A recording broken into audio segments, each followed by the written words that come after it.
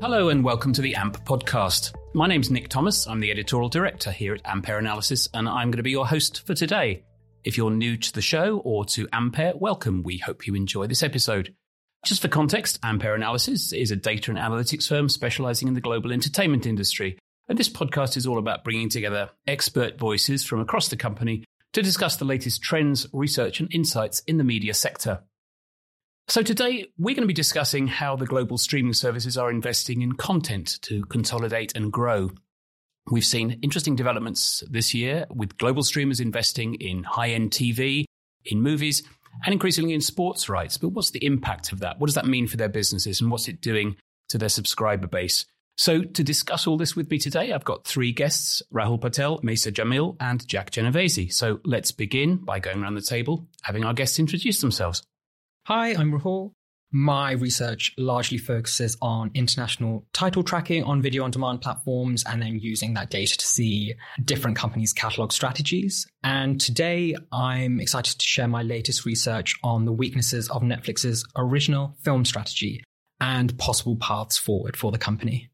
Hi, I'm Mesa Jamil. I'm an analyst here at Ampere, and my role is focused on tracking SVOD subscription activity in the US. Today, I'll be talking about the franchise prequels recently released by HBO Max and Amazon Prime Video, which are, of course, House of the Dragon and Rings of Power, and the role of content in acquisition versus retention. Hi, my name is Jack. I lead the research into sports broadcasting, sports media rights, and sports business more widely here at Ampere. And today I'll be talking about a report that I'm working on, which looks at the role of sports into the so-called streaming wars. You are listening to the AMP podcast from Ampere Analysis. To learn more about Ampere's research and services, head to ampereanalysis.com.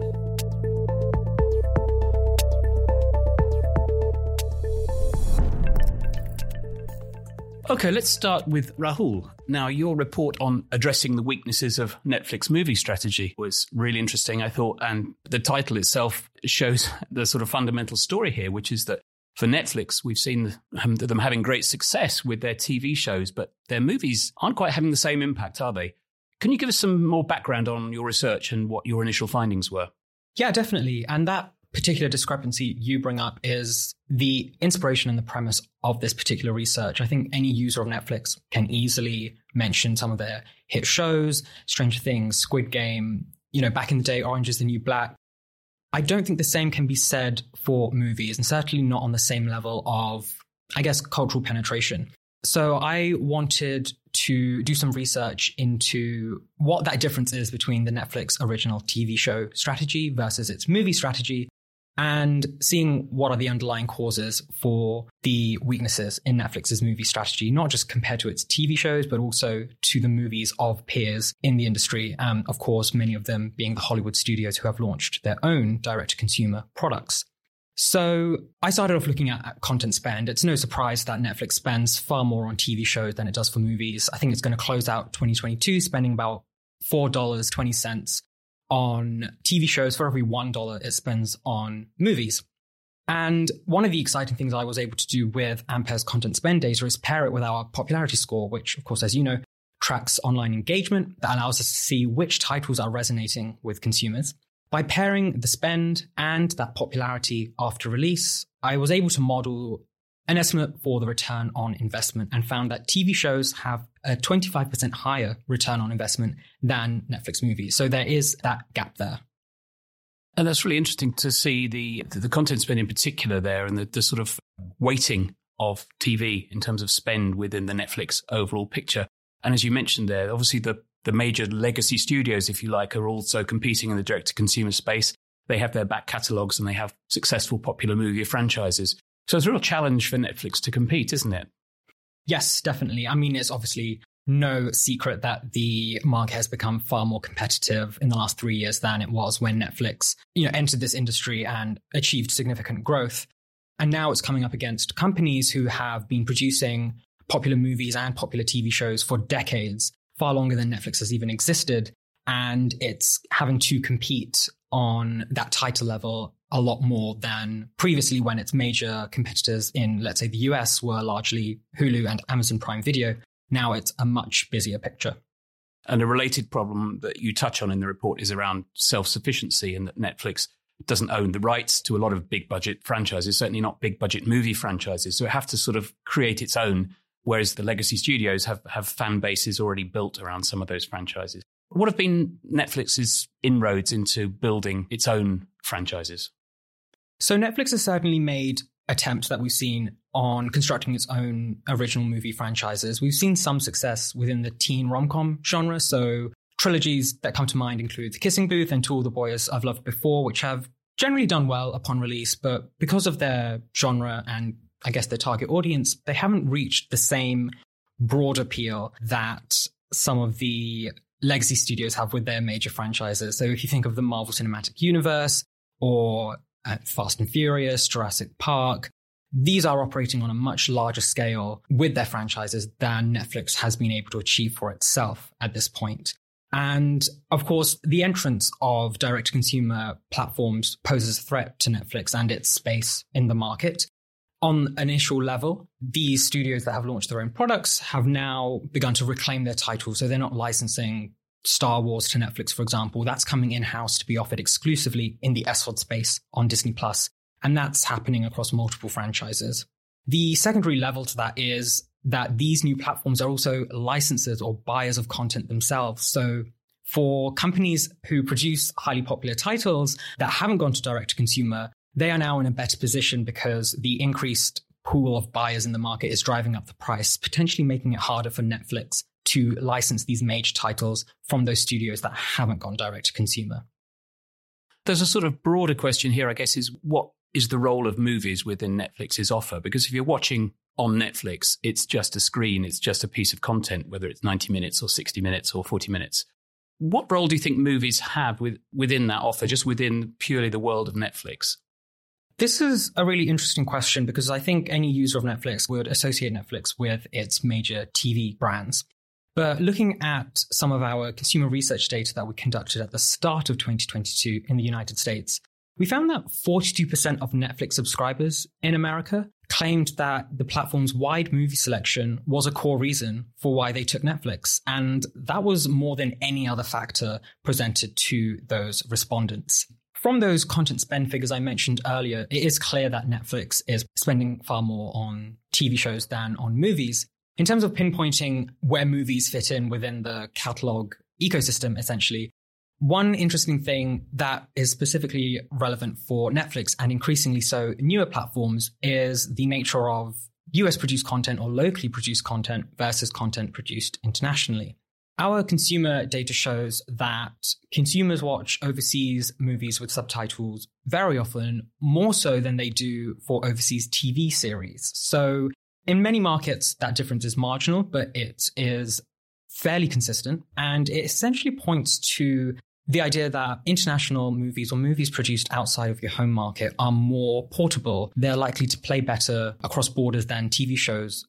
So I think for a platform like Netflix, which is, of course, a global platform and has been for many years now, the interplay between its globally popular US-originated content versus making inroads in international markets and then ideally hoping that content also plays in markets not initially intended for that content is where this is going to be key for Netflix.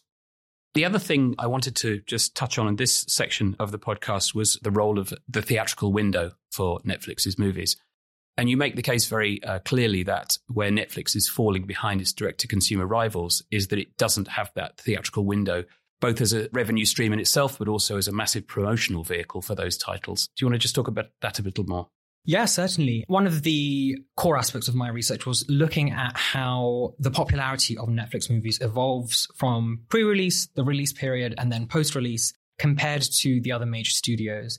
So I took a sample from Netflix and then major studios like Warner Brothers, Universal, or English language scripted titles that they have released at the start of 2016 to the start of 2020. So essentially cutting off just before the COVID-19 pandemic started closing down economies. And what I found, which was quite interesting, is it's a similar story that plays through the evolution of a film where, because of the nature of a theatrical release and the risks that comes with it, major studios are far more likely to heavily invest in promotion on a title level for those movies than Netflix would on a title level. So looking at, for example, trailer releases, we found that the average Netflix film within this particular sample, a trailer was released for that movie around 30 days before release. But for the likes of Disney and Warner Brothers, this was in excess of 140 days. And that's not even including COVID outliers when, of course, films were delayed. And then you'd have maybe even 18 months between the initial trailer release and the actual theatrical release for the film. So in that initial release period, because there's less promotion for Netflix's straight-to-streaming films, there is less awareness of the title leading up to release. Then within that release period, Netflix movies peak at a lower level compared to its major studio peers. And then finally, the engagement with Netflix movies decays very rapidly compared to its peers. So major studios will release their film in theaters, and then after a window of exclusivity, it will then make its way through the regular life cycle of a physical release and then further onto pay TV and perhaps SVOD. Whereas Netflix doesn't have that life cycle. It exists on the platform once it premieres, and in most instances, it's very quickly consumed by those who want to watch it, and the engagement then falls off very quickly.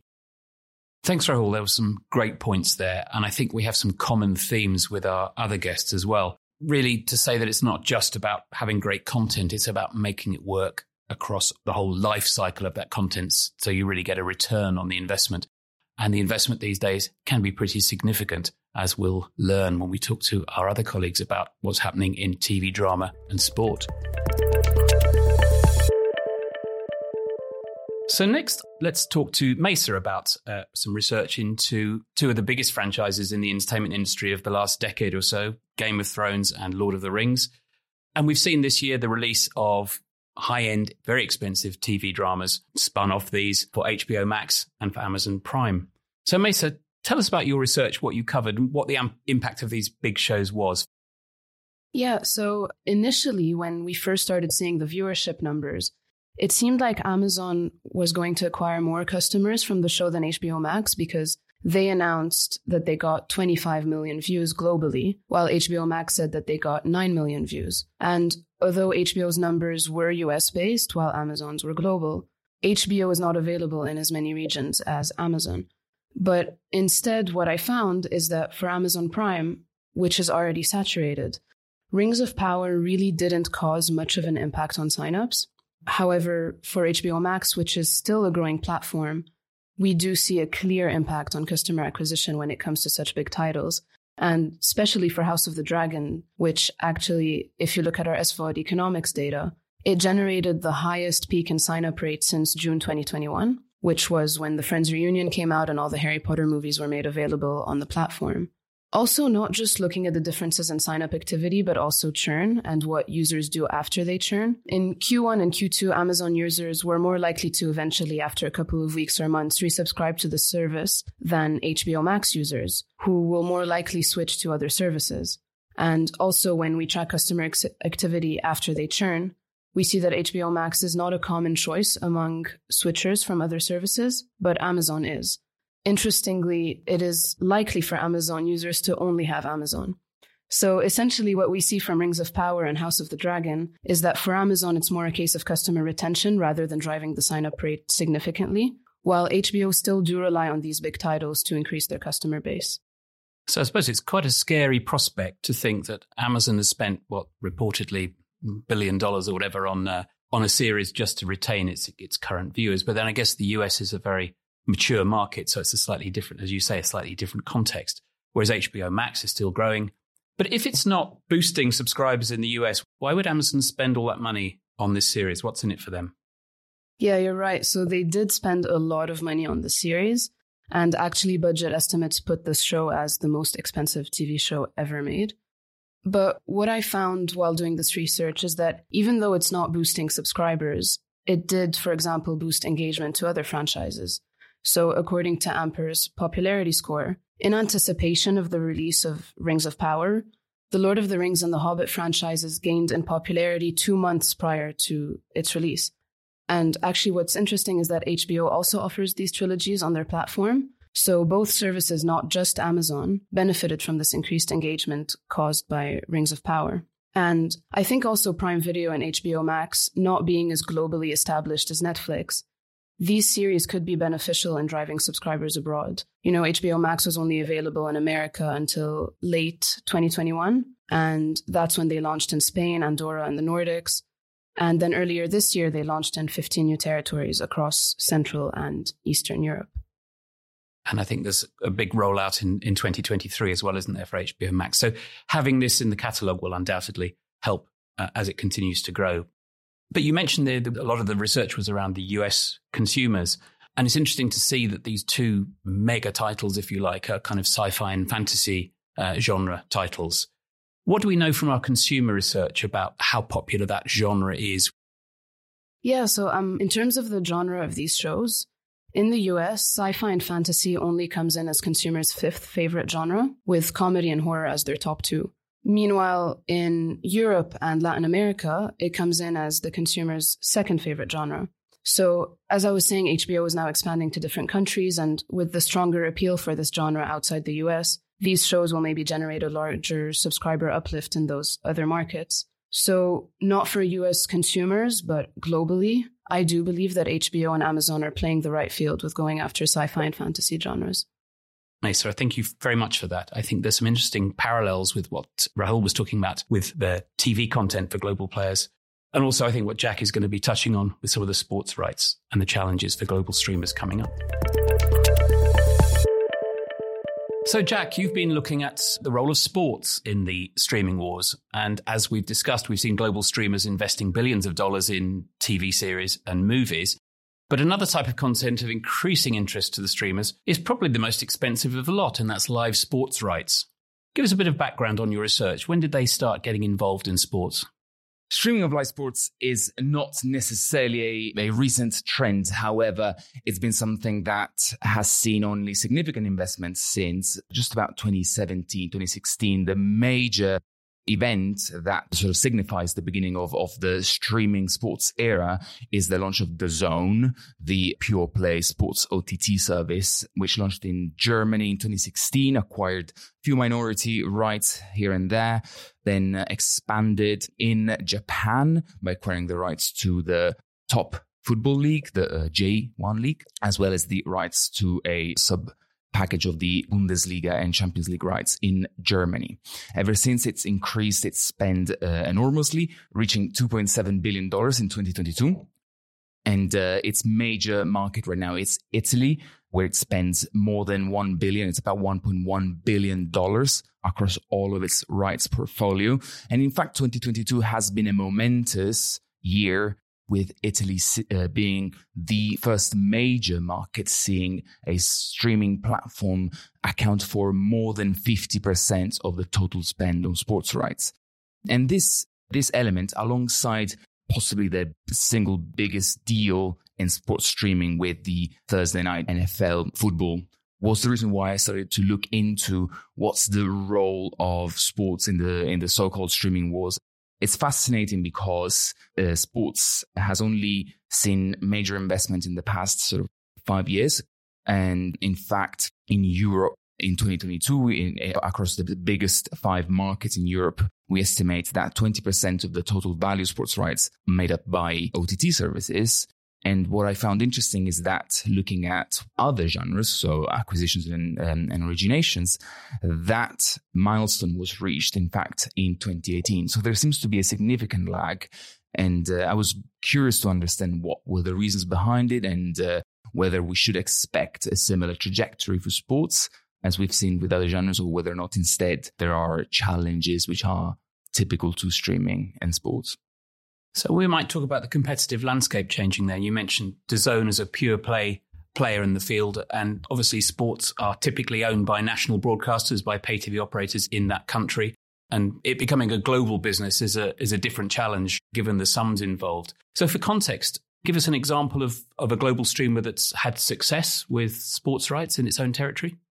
It possibly is a bit early to talk about success, or rather we'd have to define what success is. And in fact, it's actually the beginning of my report looks into the streaming wars and sort of defines them and tries to understand some of the elements that characterize the streaming wars, one of which is the willingness by actors in the markets to make short-term sacrifices in exchange for long-term strategic gains. And that, to a certain extent, has happened in sports, meaning that we talked about DAZN just before. It's the biggest sports dedicated streaming platform in the world, spends $2.7 billion on sports rights alone, but we estimate that it generates just $2 billion across its subscription base in subscription revenue only. And while it also generates some revenues from advertising and other ancillary activities, we know that it is not profitable yet.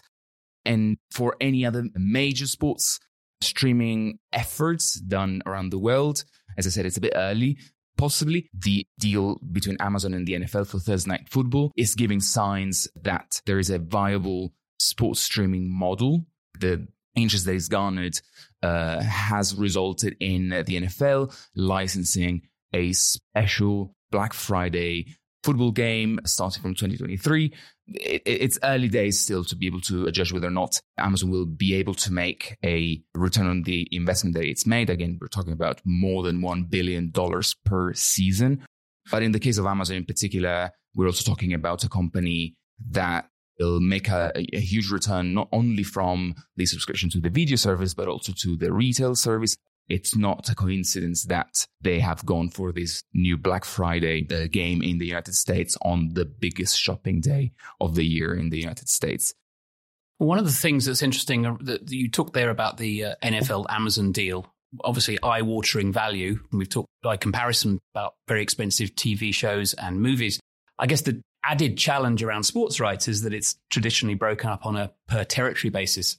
So the competitive landscape for a global streamer trying to acquire sports rights becomes very complicated and potentially very expensive indeed. Absolutely. This has been actually the reason why DAZN's own tagline, the Netflix of sports, possibly an unofficial tagline, but they did use it themselves. It's possibly the reason why the Netflix of sports hasn't quite happened, and it might never happen. The incredibly local nature of sports rights markets and sports broadcasting in general and their local tastes make selling global rights a bit more challenging. There's few truly global top properties when it comes to sports. And even those that are truly global might rather want to maximize the return that they can make from negotiating on a country by country or region by region basis, as opposed to selling on a flat fee and not having full control. And then another big reason why a Netflix of sports can't quite happen or hasn't yet happened is that when it comes to sports, the platforms don't own the rights. So we know very well how Netflix and the other big streaming platforms have invested increasingly on original content for the purposes of having control over their content offering and not being reliant on third parties. When it comes to sports, that's virtually impossible. So something that we're seeing more and more happening when it comes to properties that are trying to attract investment from streaming platforms is to lengthen the terms of the deals.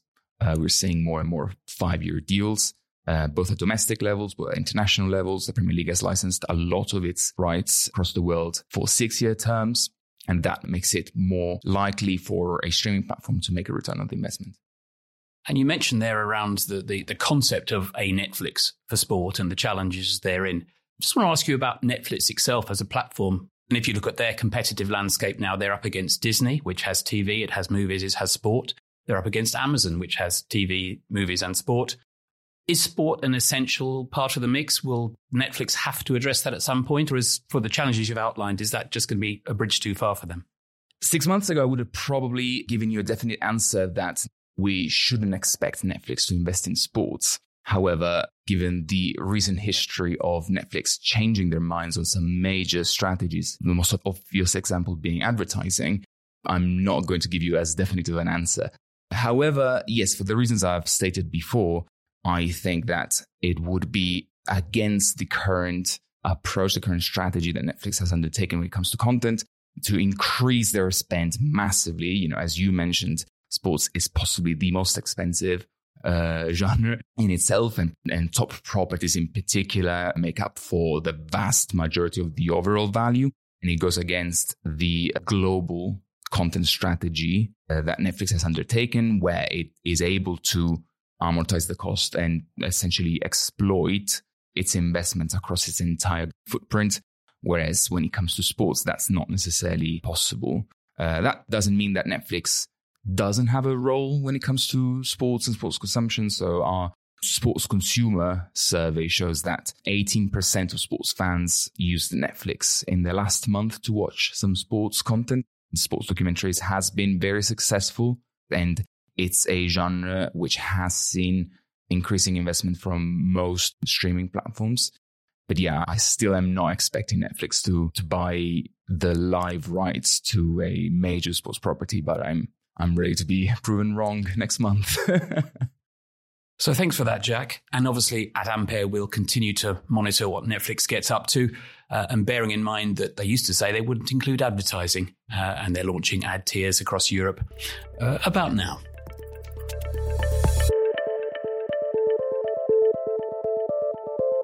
What I want to do now is to bring Maysa and Rahul back into the conversation and compare notes really on the perspectives of TV series and movies in the sort of mix of global streamers and where the future of global streaming is going in terms of investment. Maysa, you had some interesting insights into the impact of Amazon's NFL rights on subscribers in the US compared to Rings of Power. So what did you find? Yeah, actually, when Rings of Power first came out, Amazon announced that the premiere broke viewership records. So it's the 25 million global viewers that I mentioned earlier. And then 13 days later, they launched the NFL, Thursday Night Football, and they break another record, which was the highest ever sign-up over a 3-hour period. So when looking at the SVOD economics data, we can clearly see that the NFL did get more sign-ups than Rings of Power. But still, I think both didn't have significant impact on the sign-up rate. And this isn't very surprising for Amazon because really the only thing that can get those sign-ups really moving, and I think it's the same for Netflix, are things like price changes or events like Prime Day or Black Friday. But yeah, titles or sporting events are not really going to do that. I think it's fascinating. We haven't really seen huge effects. It's true. It's pricing usually that has a bigger impact on subscriptions. So that kind of makes me posit whether for existing established streaming platforms, sports might be a bit more about retention.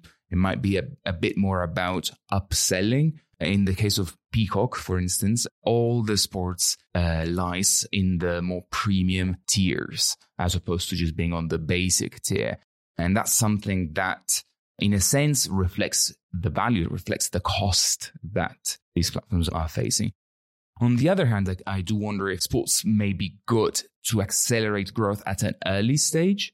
So, we're seeing Viaplay, for instance, adopt this strategy in Europe, buying rights, premium rights in territories where it is just about to launch, it's launching. And that probably serves that specific purpose, but maybe long term, the impact is more minimal. And it's more about, as I said, upselling and churn retention. It's a reality check then for the big global streamers that you can spend $1 billion on NFL rights or on a high-end drama, and it may not actually move the needle, but you have to do it. You have to be competitive. You can't afford not to make those investments. Jack, one question I had about the role of sports compared to scripted and unscripted titles is the function they play for households. So I feel like big shows like The Rings of Power and House of the Dragon that Maysa has mentioned are really good at proving the value of a service to a household. It can draw many individuals, whereas smaller budget fare like reality shows might prove value to the individual. If we're thinking about sports content and then live sports content and the demographics that they appeal to, what function do you think they play in the household? Are they similar in a way to tentpole titles where they appeal to everyone, or are they for distinct individuals? And then how does that differ specifically for the likes of Amazon and Apple? I think they do have a similar impact on viewing as those tentpole titles that you just mentioned. Sports certainly has an ability to bring families together and watch together. You'll watch with your kids. It also has a huge community. So, of course, some sports are just popular because they're popular. But there's also the notion that you want to cheer for your local team, for the university that you went to, for the team that your mom supported when she was a kid. And that has huge implications.